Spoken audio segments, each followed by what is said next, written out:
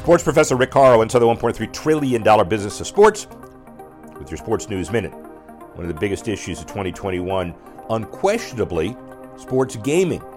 The brands, DraftKings, BetMGM, FanDuel, and others, the competition among the brands drives revenues in the biggest markets. More than a dozen states and D.C. offered legal online sports betting.